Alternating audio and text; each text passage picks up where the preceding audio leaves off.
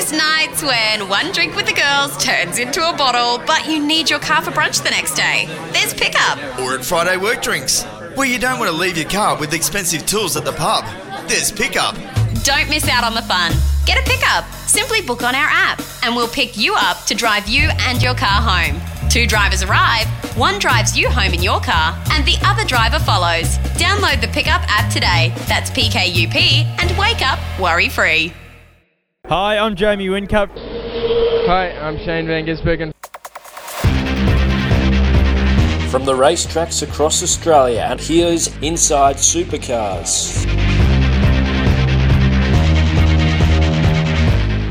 Welcome to Inside Supercars. Tony Whitlock, and we're joined by John Bannon with Brock Feeney, the new Super 2 champion.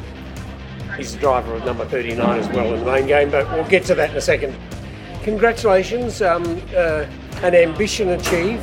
Super 3, now Super 2, and the main game next year.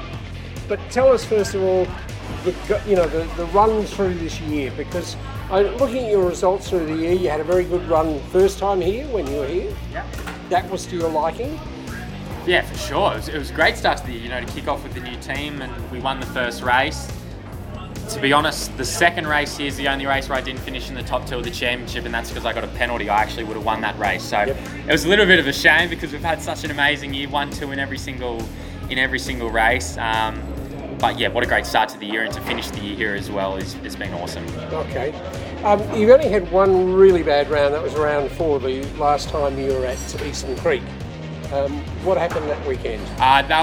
So the points is because we didn't do the second race, so they didn't classify the second race. So I still finished second for the round. Yep. But yeah, we didn't get the majority points because we didn't do the second race. Yeah, exactly. No points. No points. But overall, it's a very consistent year for you. It must have pleased you because, obviously the COVID made things very difficult when you're going to be racing next. But each time you're able to roll out and go quickly. Exactly, and that was my whole mindset this year. And sort of people forget I'm not treated as a rookie, but I only did 3 races in Super 2 last year, so I was coming into the year very fresh. And against some new up and comers as well in the category, but some guys that have been in here for a few years. So to have such a good year, and my whole goal was to win this championship. And in the Super 3 championship, I had a really consistent year. I only won one race though, so I knew this year I wanted to go out and win a lot more. So I did that, and very consistent as well. As I said, I finished first or second in every race, apart from the second race at the start of the year. So I feel like I did quite a good job this year.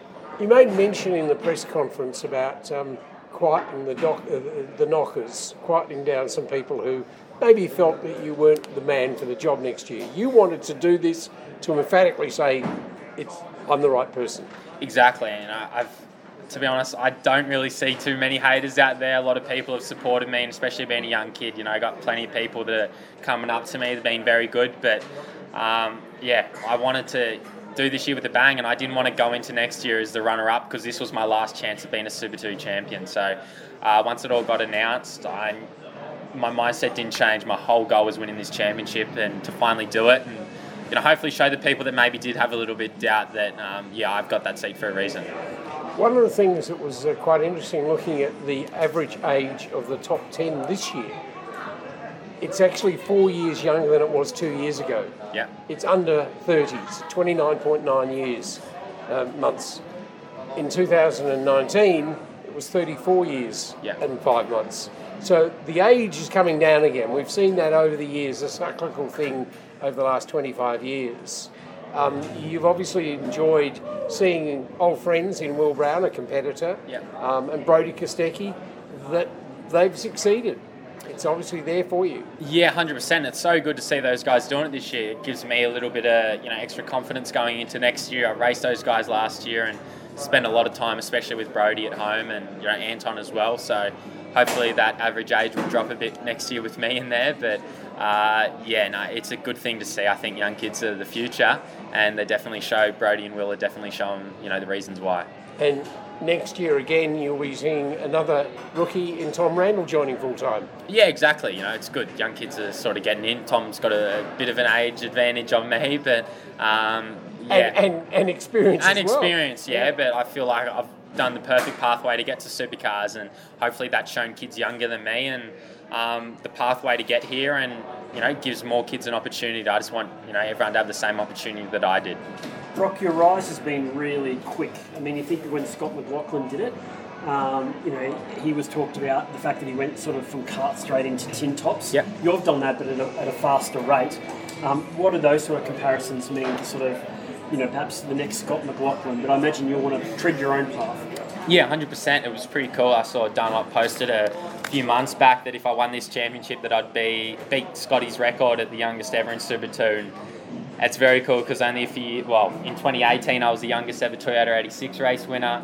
2019 I was the youngest ever I was the youngest ever Super 3 champion, and to be the youngest ever Super 2 champion is a very cool stat to add. So to be beating Scotty's records at the moment is very cool, but it has been super quick for me, and I knew that. The budget had a cap on it, and this was sort of my last crack at it, so to get it done this year has been awesome for me, and I knew this was my last champ at winning the Super 2 championship, and I wanted that trophy next to the Super 3 one, so now there's just one vacant space.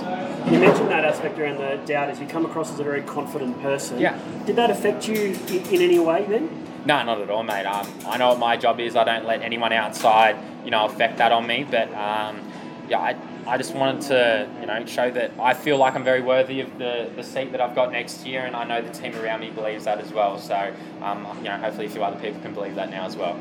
Absolutely. And what are you looking forward to most about next year?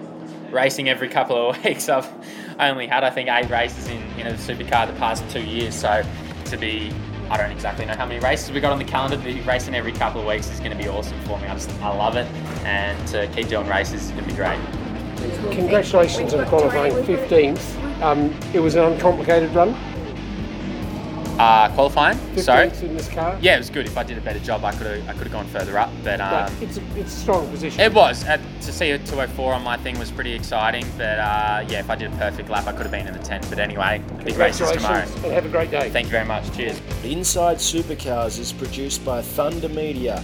Tune in next time for more, or lock in the podcast on your iTunes or mobile device. Search Inside Supercars. The views expressed on Inside Supercars, including the panellists and guests, do not reflect the views of the network, Thunder Media or Sport Radio. Any publication or rebroadcast of the show without the expressed written permission of Thunder Media is strictly prohibited.